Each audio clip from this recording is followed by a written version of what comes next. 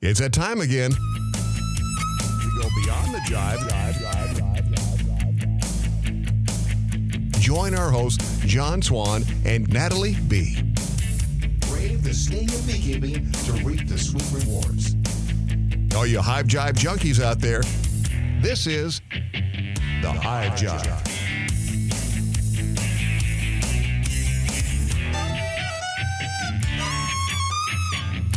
Well, we have a topic today. We can get there in just a second, but did you guys ever get any rain? Are you still in the horrific drought and the heat?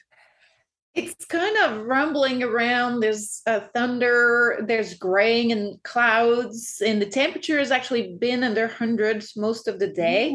But it was also fairly humid, and right. I think we're supposed to have had some rain last night in the Austin area, but I didn't really see any signs where I am. But it's asking to rain, and it would be nice if it, just went ahead and did that. How about you? Well, we did get some rain. We got rain last week, several days of it actually, which was great. But then our temperatures went down, but the humidity went up higher than it was when it was at its worst. Mm-hmm. So we still ended up with feels like temperatures around 100 degrees, even though it was only like 89 outside, but the humidity was so high. So yeah, hopefully though, it's kind of the same here at the moment. It's gray.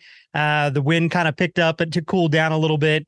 There's some scattered thunderstorms in the area, but I don't think we're going to get any. But hopefully everybody out there is going to or has already gotten some relief, a little bit of water, except for those of you who got so much that everything flooded. Hopefully you don't get any more for a little while. Let that kind of tame down.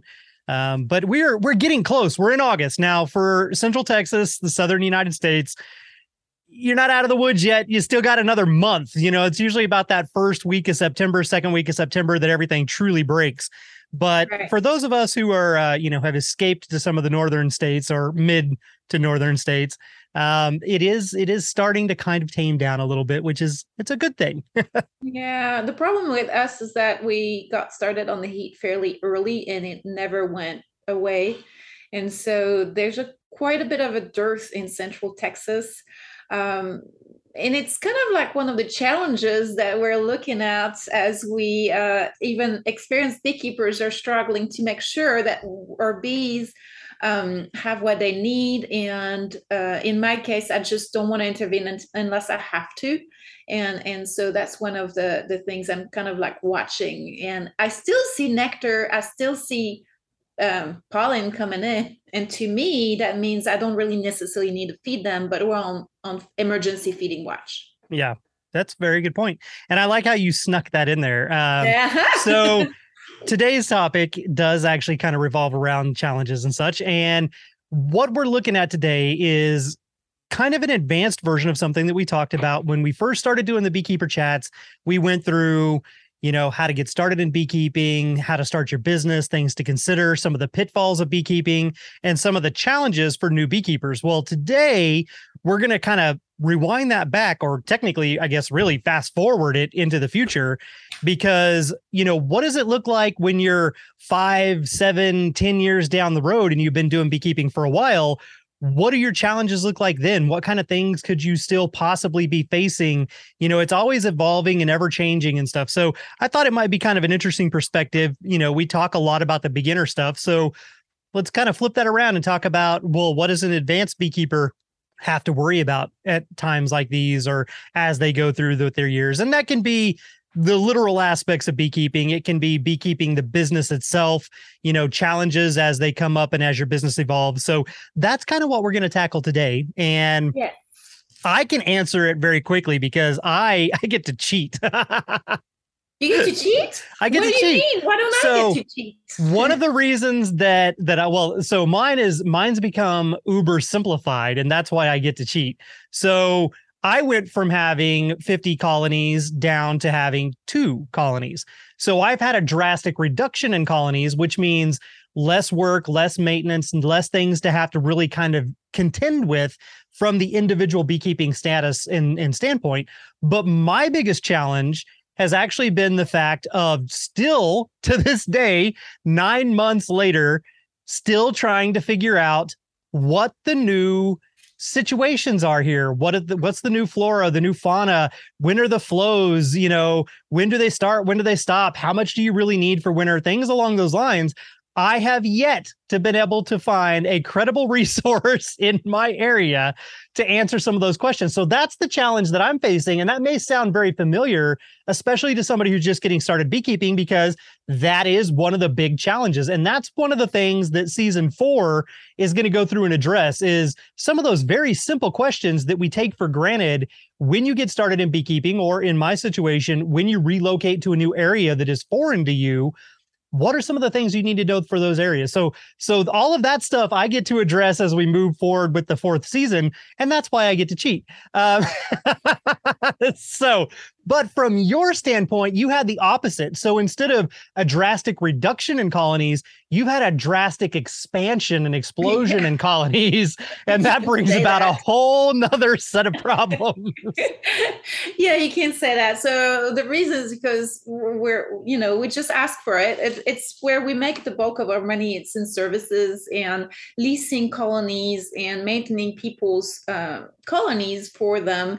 And so that means that right now we're managing, just Les Crowder and I, about 350 colonies in Central Texas, scattered all over, the south of Austin and the eastern area, southwest and southeast Austin.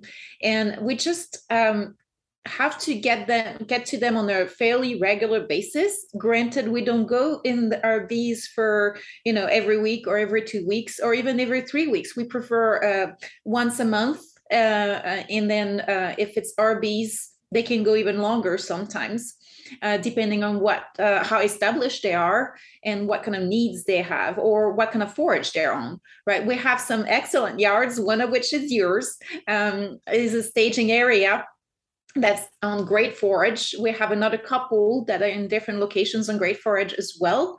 And those we kind of leave alone for the most part once we've, used them up for expansion, splits. And we have some very established colonies there that take care of themselves. But the rest of the time we go and we travel around quite a bit. So gas prices have become a little bit of an issue. That's true, actually. Yes, and time. Luckily, we're keeping most of those bees, and we have motivated a lot of our customers to keep them on horizontal tabar hives. So the equipment is minimized. But when we had to convert a whole lot of Langstroth to that type of horizontal tabar hives. And so before, we had a lot of boxes and frames and all kinds of bottom boards and lids and all the stuff that we had to transport everywhere we were going. And quite honestly, we never had everything we needed at each of the yards we were going. Now that everything is getting converted to tabar hives, and it's all the same Les Crowder model. Yeah, standardization. Interchangeable. All I need is a couple of buckets of bars, a few rescue bars, a steak knife, and potentially a tabar nuke if I need to harvest or do a split or anything like that. And then I'm good to go. So from that standpoint, that got easier.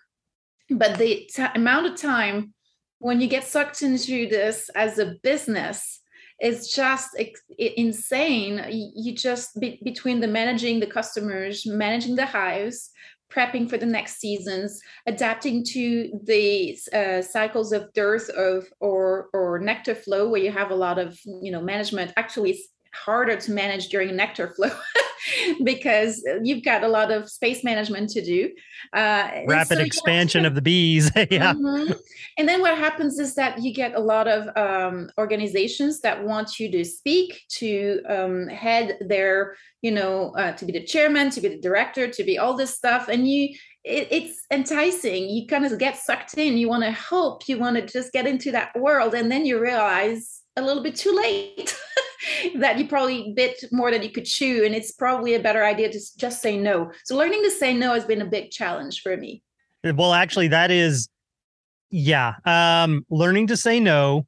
And something that I struggled with this both in my non-beekeeping life and my beekeeping life for several years. false obligations and holding yourself to false obligations that honestly don't benefit you. Learning to recognize what matters and what's important and what really you don't have to do, right, or you don't have to put yourself into. Yeah, that's a big learning. Yeah. Now, so for everybody listening, when Nathalie talks about managing nearly 300 plus colonies, and it's just two people doing it, to kind of put that into perspective. So a couple of different little things here. One, navigation down there in that area. If you're traveling east and west on the map, you're kind of okay. If you try to go north and south, especially if you start getting into the Austin area, a 5-mile drive can seriously take you 40 to 45 minutes. So when you're adding time onto that concept of like, yeah, she may go east or west, or she may even be able to take the back road south and go 20 miles and do it in about 30 minutes. But if you hit certain areas of that region, 5 miles can take you way longer than a 20-mile drive. So the time aspect of that is in there. So for me, when I used to be doing like full bore, full time, everything, when we were doing the removals at the peak of the season, you had one removal a day, minimum 7 days a week. So my day looked like I would get up, I would go straight to the job site. I'd have to have everything loaded up that I needed for that job, go to the job site, do the removal. Who knows how long that could take? If it was an easy one, there may be 3 or 4 more stacked onto that day. Once you got done, all of those bees had to go to my removal out yard.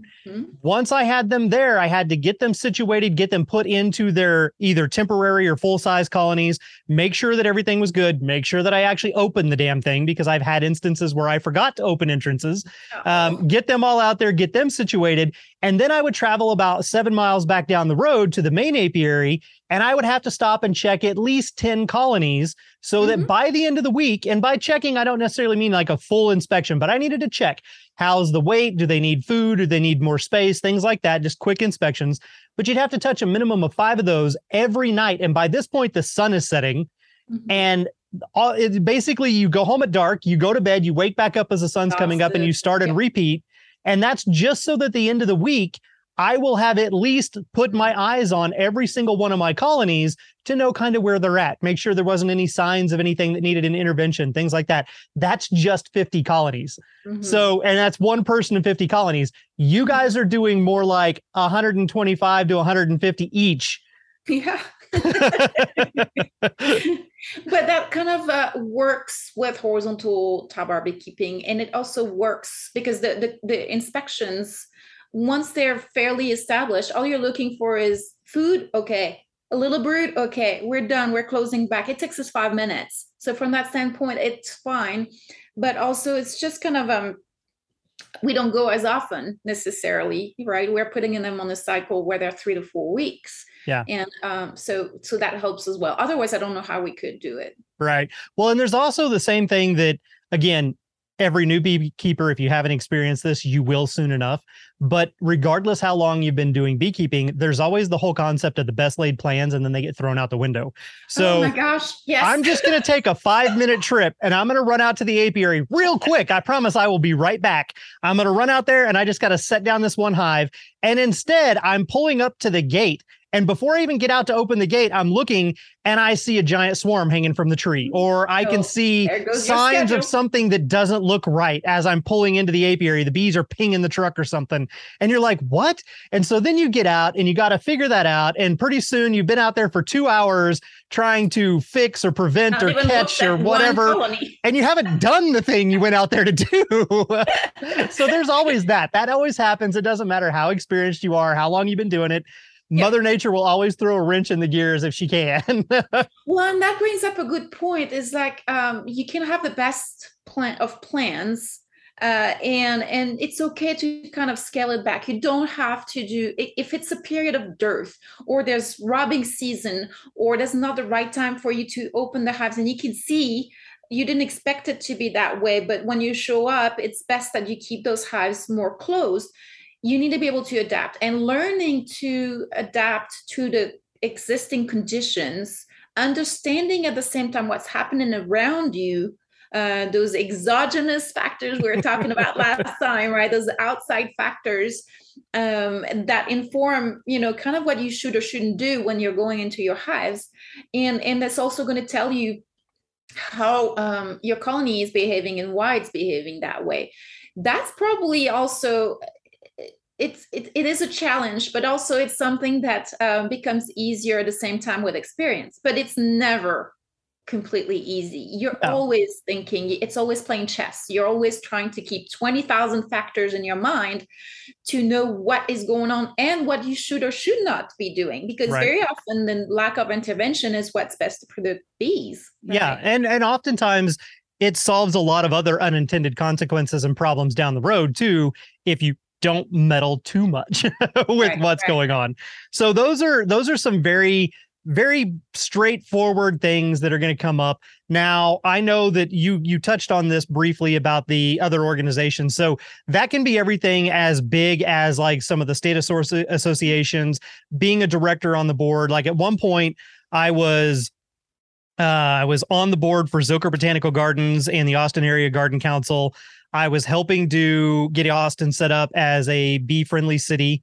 I was the vice president of the Travis County Beekeepers, and I was on the board of directors for the Texas State Beekeepers, all at the same time while still doing all of my other stuff. So that pulls into it. But one of the other things that happens a lot, and we always kind of start off doing this and it's fun, but then it becomes overwhelming, is all of the other non-beekeeping related associations that want you to come and speak or want somebody to come or present on National Bee Day or National Honeybee Awareness Day. You know, like you've got the one in May, you've got the one in August, you've got all the STEM classes that come up all the time. And then you've got things like sometimes I've been asked to come out and speak on Arbor Day. And I've asked to be out and speaking on Earth Day. You know, like all of these big events, all of a sudden people are clamoring around. I actually got invited to speak to I want to say they're national. I don't think they're global, but a national company wants me to do a presentation for them on the 19th of August because the 20th is National Honeybee Awareness Day. And, you know, so that it's still out there. It still happens. But that's one of the things at first, you get into that, and like for us, for instance, if you're doing the Master Beekeeper program, that's one of the ways that you can earn your public service credits is to go out and speak to the public about bees. So at first you're like, yes, give them all to me. And then pretty soon word starts spreading. And you have to learn when to say no, how to prioritize your time. And because you need like 10 credits or 15 credits, and now you have like 25, 30 credits. And it's just like, well, that's fun and you love doing it, but you have to prioritize absolutely your bee time and your business time. Now, if you're a backyard beekeeper and you're not doing this for a living, the constraints are not the same, but a lot of backyard beekeepers are going through the Master Beekeeping program, and they have the opposite challenge is to find those credits. True. And then just kind of find the opportunities to learn more and get more in depth. So when you have a whole lot of colonies, the best part of it is that you get to see a whole lot about what the bees are doing. And That's you true. get a lot more experienced about, you know, the nature of the bees, and you get more in tune with them. So that's, you know, challenging, but at the same time rewarding. And the biggest challenge, I think, I don't know, I'm looking at you and you have 2 colonies and I feel sorry for you. Well, but see, with everything else going on right now in my life all the stuff that we're doing, 2 colonies is perfect. Yeah, you know, like true. I had the opportunity. I could have went ahead and acquired more whenever I finally got a hold of these 2. I did find some other sources where I could do that. But at the same time, I was like, you know what?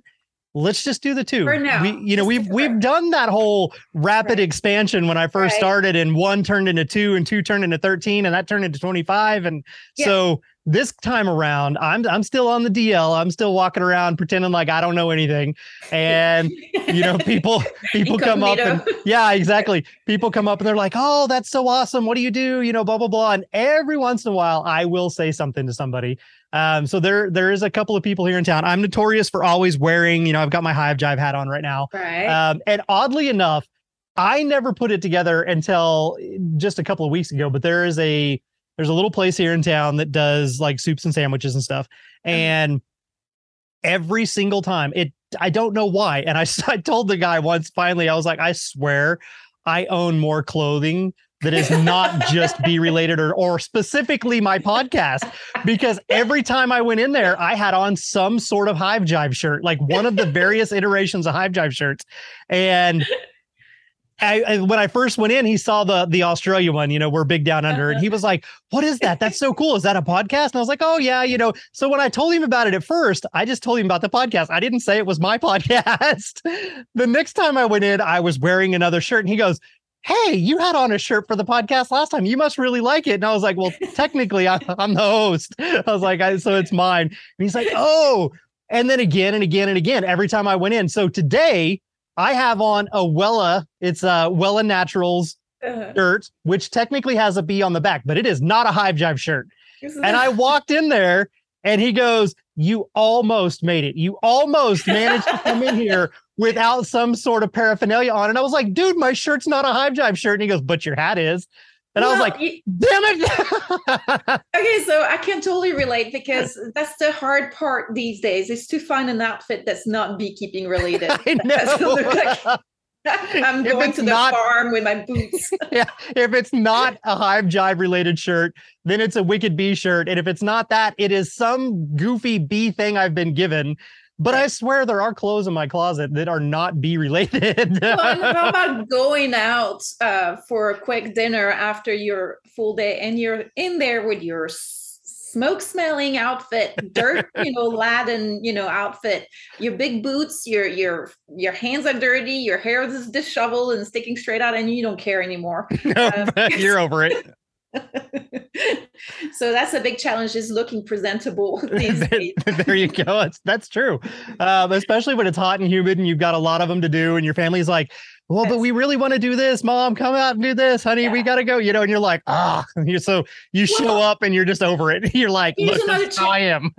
Yeah. And here's another challenge, is not boring your family or friends with all your beekeeping stories and finding other topics of discussions.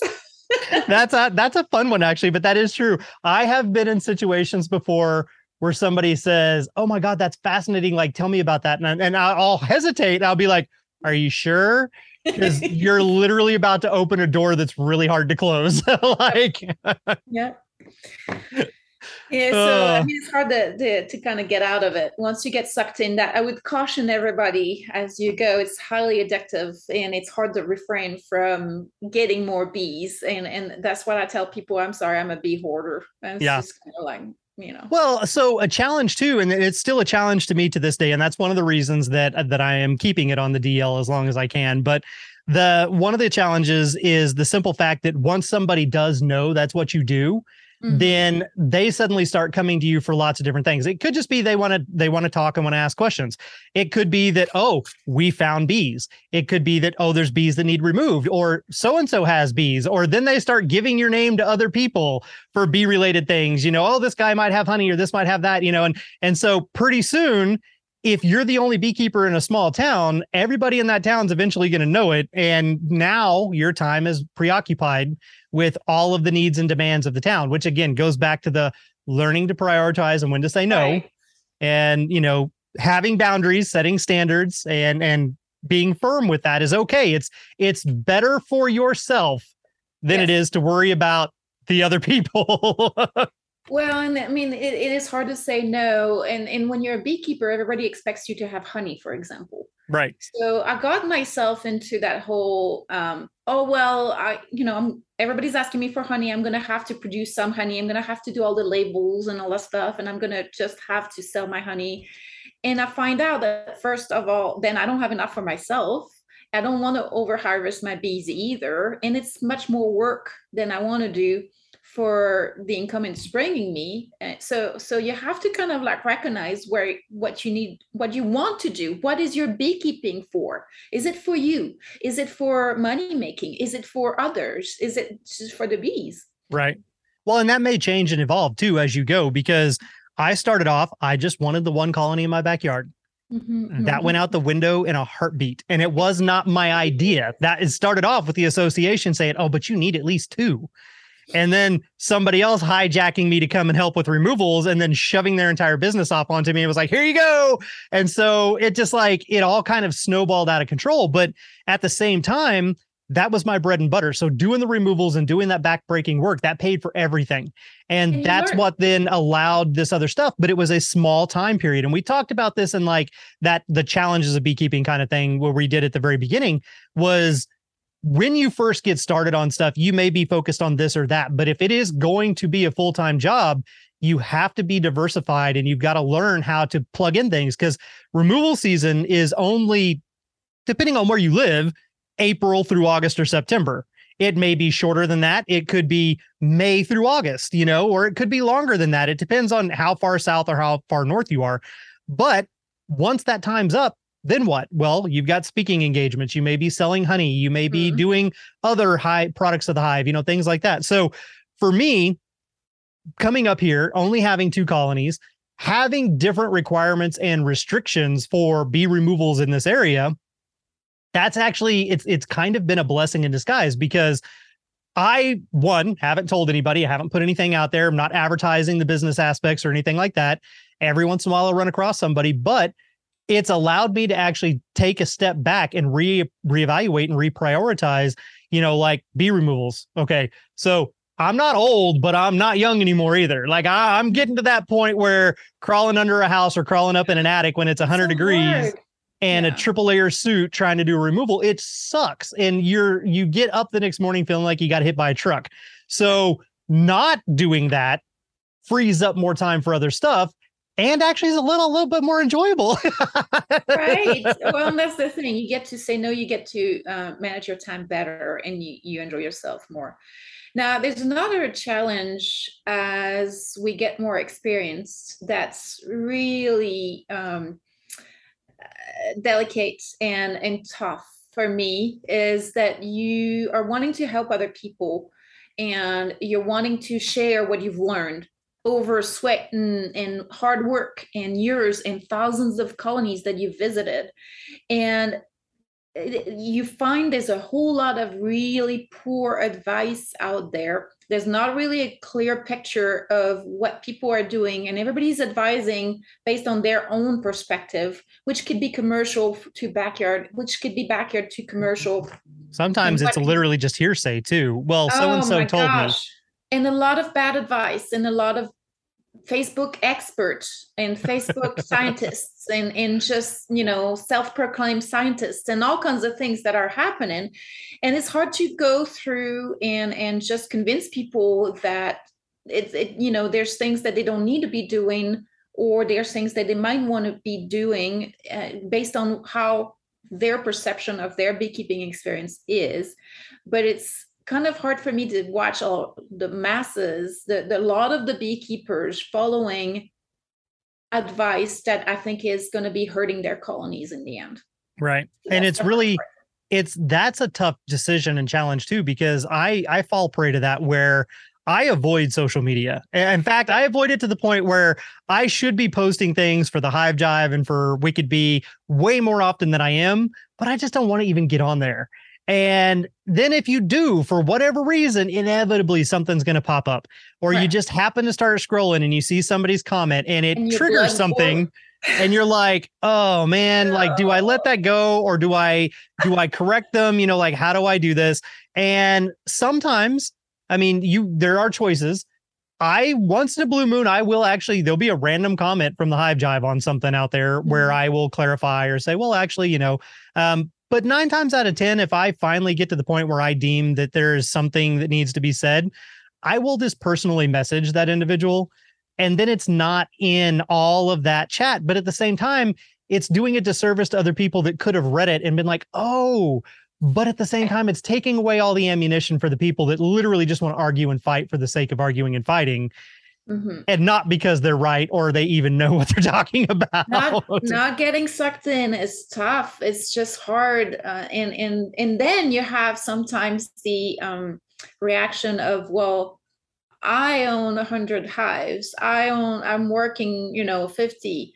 And it's all of a sudden that's being pushed forward as a, well, what do you know? Right. Kind of a thing. It's like, and then anything you say, it's like, well, we can agree to disagree. And it's like, that's fine, but that's not really the point. Because there are things that, There's also a difference between starting with a lower number of hives, learning, advancing, and growing with your knowledge and with the amount of colonies versus I started with 100 hives. So just because you have 100 hives, you may have just bought 100 packages this spring and you've only been a beekeeper for 3 months. And that doesn't mean you know shit. It just means you got money and you bought a bunch of hives all at once. Yep. And so, but then everybody's experience is different. But I agree with you. The amount of time and the number of colonies you've been going through, as well as the types of colonies that you've gone through, also helps you inform your knowledge of the bees. If you've done removals, informs if you understand the bees a little bit more. I mean, that breadth of expertise informs a whole lot of the whole picture that you have of the bees. And so it's always disheartening to me to hear people saying, well, you shouldn't listen to master beekeepers. I mean, you have advice like that out there that's, aiming to just, confuse the what. I mean, I don't know. It's a lot of confusion. Well, and for me, it's hard to watch it and not say anything. Right. And that's exactly true too. So part of the thing on like a master beekeeper program, there's a lot of different programs out there. There's some that can be done exclusively online. There's some that can be kind of a hybrid and others that you have to physically be there for. And Texas's is kind of a hybridization of Georgia and Florida, and then some creative stuff in there for Texas. So one of the things about it, though, is that it forces you to go a year and a day before you do your next one. And the whole point of that is because it's not just, okay, let me see what I can memorize. Let me take a test. It's working it, it's experiencing it, it's trying to understand it. Not necessarily saying that's the best or the worst, but definitely saying there are others out there you can do quicker and you can get a certification or get a title, but it doesn't necessarily mean that you put in the real world effort and experience. It just means that you have the education. And there's a big difference between education and experience. Absolutely. And you've got to be able to marry those two things together, because you can have people out there, it doesn't matter what field they're in, they've never went to school for it a day in their life, and they are amazing at it because they've got all the real world experience. And vice versa. You've got people that have never actually done the job, but they've got the education for it. So they can sit down and say certified on a piece of paper, I've done this. And, they each have their merits, but at the same time, the best world scenario is both of those married together. Well, and that's convincing people that having a bit of both is the best case scenario. That, you cannot reinvent or understand the nature of the bees based solely on what you're looking at, because there's so much research that's going to show you. If that was the case, people, 50 years ago would know more than we do if they had more time in their bees. And that's not the case, right? So both matter. And I agree with you 100%. The public service credits are fantastic. They help the community. They help the outreach that we do in the understanding of the bees. But if that's all we've got, and the textbooks are all we've got, that's not going to be enough either. You don't know the bees until you get into there. That's the bottom line. Yeah, that's true. And we actually have a few listeners, a couple actually, that I believe are now Patreon members too. So hello, congrats. But they've reached out a few times in regards to southern central Texas area having issues with bees, and they're just getting started. They're in their first year. And at one point in one of the conversations, they had responded and said, well, our local master beekeeper advised us to do XYZ, which only if you had actually been there and had all of the pieces of information would that possibly have been an okay scenario to do. They had messaged me multiple times about it. They've sent videos, they sent photos, and even still, I didn't even necessarily have all the information. And so when they were like, well, this is going on and this is going on and what do we do? And there's all this stuff. You only know what you've got to go on, and you got to ask some of those probing questions and stuff. And then I found out after the fact that, this other person had advised us to reduce this down and reduce that down and to do all that. And we just did that this morning. And I'm like, that's a whole different scenario, because if you just did all these things, you've messed up the flight patterns, you've congested the entrance, like you've caused a kind of a traffic jam of sorts. But it's knowing the whole scenario. And I came to a different conclusion. That's really the whole point of this. Based on what I was seeing in the videos and based on the answers I was getting to the questions, I did not come to the exact same answer that who their local master beekeeper was. And I was very tempted to ask, especially since how it was in Texas, who that individual was. But I also chose, it didn't matter. I didn't need to know. Like, that was another one of those, I don't need to get involved. It's fine. I'm not going to contradict. I'm just going to give you my opinion and advice based on the information that you've given me, and you can choose what to do with that. Well, and to your point, one of the biggest challenges is when you become more experienced, is the Dunning-Kruger effect has, an impact on both sides of the curve. When you're not experienced enough, you're going to think that, or when you have 3 years of experience, you're going to think that you know a lot more and that you're the expert at beekeeping, which none of us are, because it's a huge learning curve. And then when you're on the other side of the curve and you've had years and thousands of hives, and you've got the education and you've really pushed your craft, you assume very often that people are speaking the same language that you are. And so it's super important to remember, force yourself to ask those questions and really try to get that history, get the actual circumstances, because we always assume we have those answers. We've seen so many things, and then just kind of realizing, well, every colony is different. Every microclimate is different. Every stock, every genetics is different.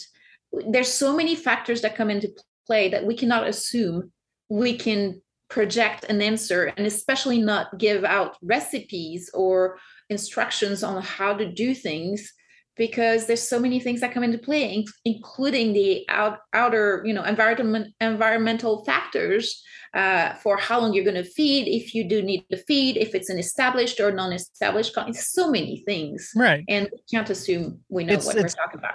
Kind of like computer programming in a way. Garbage in equals garbage out. That's exactly so. Right. Your answer, especially, well, first off, your answer is going to depend on who you're talking to and their level of experience. That's number one. So you're going to get a wide variety of answers from that. But number two is going to be, your answer is only going to be as good and accurate as the information you provided and the details you provided in your question. And in this scenario, one tiny little detail completely can radically change the entire outcome and the entire answer from something that could have been a concern to, oh, well, that makes total sense and there's nothing to worry about at all. So that it's all, you got to be very mindful of that on both sides of the equation, because I have found myself multiple times, especially if you're in a rush, looking at something, reading the information that's there, and then not asking follow-up questions. And you should always ask the follow-up questions before you give a response. But I'll say, well, just from this right here, I would guess it looks like this. And then they'd be like, oh, okay, well, but we did. And I'm like, oh, well, crap. Yeah, well, if that's the case, then I should have asked more questions. And then I will stop and go back and be like, all right, so let's do what we should have done the first time. What about this? What about that? Let's clarify this, So that can be a challenge. Exactly. And linked to that directly, I believe, is being able to be nimble. Basically, what we do when we are inspecting and we're doing anything in beekeeping in the hives is we're playing chess. We've got a lot of different parameters, and I think that the hardest part for me, but also the most rewarding part of this, is to learn to be more flexible in my thought patterns. And just kind of take a step back and look at my apiary and see what I've got at my disposal to intervene, because each colony is not in a vacuum. You have other options than trying to fix it in that little just closed, confined environment. You have other options when you have more colonies. And there's so many ways to solve an issue. You can give some fresh brood, you can boost with nurse bees, you can combine, you can do all kinds of things. And it doesn't have to come from the next colony next over. It could come from multiple colonies. And I learned that from my greatest hero. I stand on the shoulders of giants. Okay. I know nothing. I've just learned it from the best. And Les Crowder came up, well, maybe not came up, but has showed us and really taught us how to do multiple origin splits, multiple origin, boosting, multiple origin, anything. And I just love that, because it's just forces you to take a step back and not think in binary terms. It's hard to do. It's a challenge initially, but it's great mental exercise, and it really improves your beekeeping. And That's it works for true. people of all expertise, but it's something that's hard to learn at first when we think in simple terms. Yes. And does definitely require you having at least 3, if not more, colonies. Yes.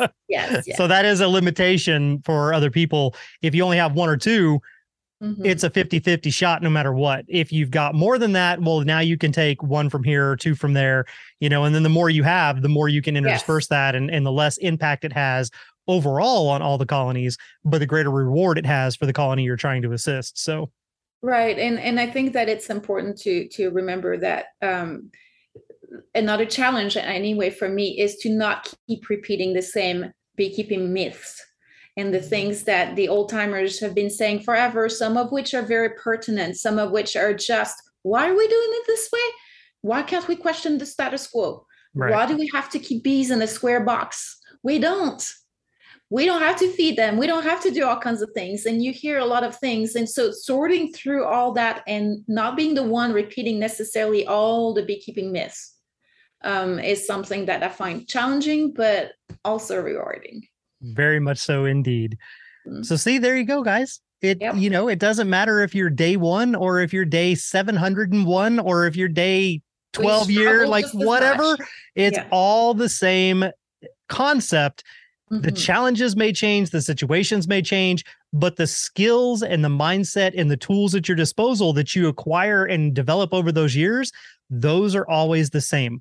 But learning to be flexible and learning to be able to think outside that box, exactly, opening up your mind and be adaptive. Ingenuity is a beautiful thing. So definitely keep that in mind. Don't get frustrated. I mean, it's okay to have a moment, stop, take a breath, let it all out, and then dive back in. We all have good days. We all have bad days. But even if you've been doing it for a long time, you're still going to have challenges and roadblocks. It's all about how you view them and how you approach them to solve them. Being adaptive, just like the bees, having more tools in our pockets, more knowledge and more experience is going to help you. Just kind of don't hesitate to play with different types of hives, different techniques, just different sizes of apiaries, different areas, if you can. All that's going to enrich your knowledge and make you a better beekeeper. That's right. There you go. Couldn't have said it better myself. So since how we've reached that point, then we'll just go ahead and wrap this up because I think we're good. So thank you again for tuning in. We greatly appreciate it. We look forward to talking to you again next week. And as always, until then, be good. And be mindful. Bye-bye, everybody. Bye. This Hive Jive production was made possible by amazing patrons like you. And we appreciate your support. To all our Hive Jive junkies out there, you truly are the bee's knees.